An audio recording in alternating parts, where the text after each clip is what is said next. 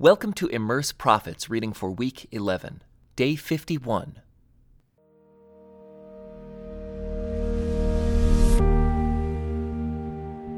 Immersed in Obadiah.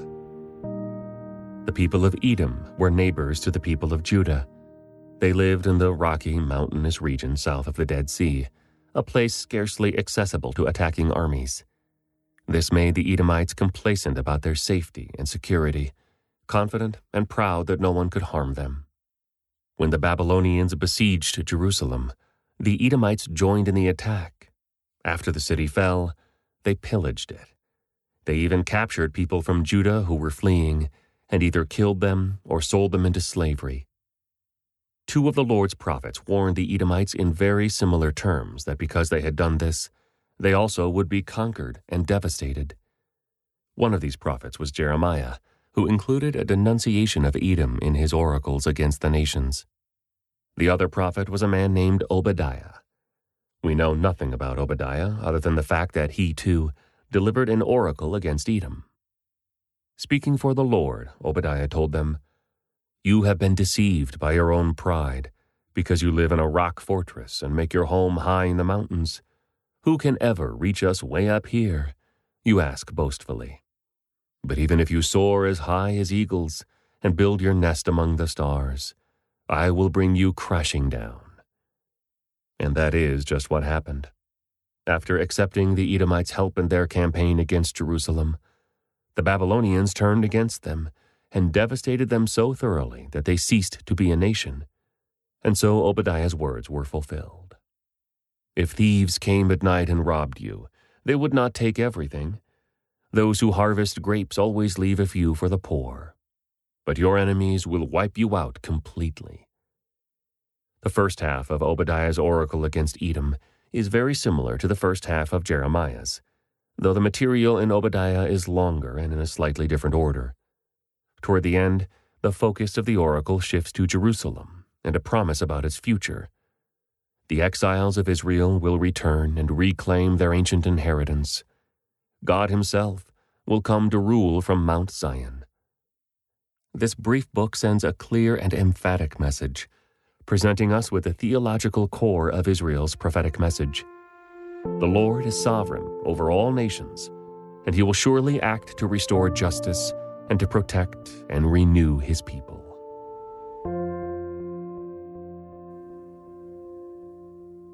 The prophet Obadiah. This is the vision that the sovereign Lord revealed to Obadiah concerning the land of Edom. We have heard a message from the Lord that an ambassador was sent to the nations to say, "Get ready, everyone. Let's assemble our armies and attack Edom." The Lord says to Edom, "I will cut you down to size among the nations. You will be greatly despised. You have been deceived by your own pride because you live in a rock fortress and make your home high in the mountains. Who can ever reach us way up here, you ask boastfully? But even if you soar as high as eagles and build your nest among the stars, I will bring you crashing down, says the Lord. If thieves came at night and robbed you, what a disaster awaits you. They would not take everything. Those who harvest grapes always leave a few for the poor, but your enemies will wipe you out completely. Every nook and cranny of Edom will be searched and looted. Every treasure will be found and taken. All your allies will turn against you. They will help to chase you from your land. They will promise you peace while plotting to deceive and destroy you. Your trusted friends will set traps for you, and you won't even know about it. At that time, not a single wise person will be left in the whole land of Edom, says the Lord. For on the mountains of Edom I will destroy everyone who has understanding. The mightiest warriors of Teman will be terrified, and everyone on the mountains of Edom will be cut down in the slaughter. Because of the violence you did to your close relatives in Israel, you will be filled with shame and destroyed forever.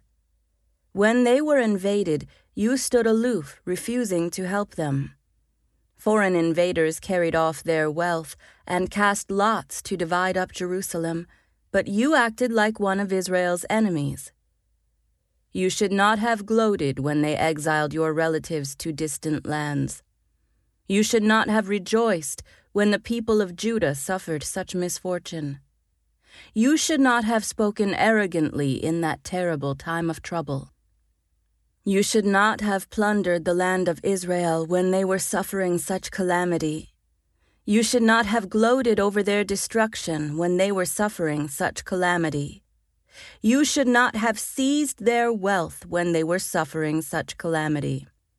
You should not have stood at the crossroads, killing those who tried to escape.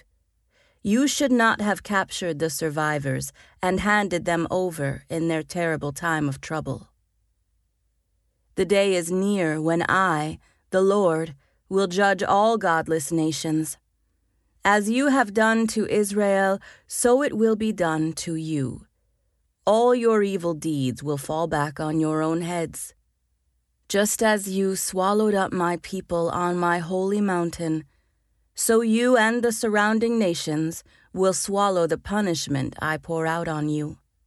Yes, all you nations will drink and stagger and disappear from history. But Jerusalem will become a refuge for those who escape. It will be a holy place, and the people of Israel will come back to reclaim their inheritance. The people of Israel will be a raging fire, and Edom a field of dry stubble. The descendants of Joseph will be a flame, roaring across the field, devouring everything. There will be no survivors in Edom. I, the Lord, have spoken. Then my people living in the Negev will occupy the mountains of Edom. Those living in the foothills of Judah will possess the Philistine plains and take over the fields of Ephraim and Samaria. And the people of Benjamin will occupy the land of Gilead. The exiles of Israel will return to their land and occupy the Phoenician coast as far north as Zarephath. The captives from Jerusalem exiled in the north will return home and resettle the towns of the Negev. Those who have been rescued will go up to Mount Zion in Jerusalem to rule over the mountains of Edom. And the Lord himself will be king. This concludes today's Immerse Reading Experience. Thank you for joining us.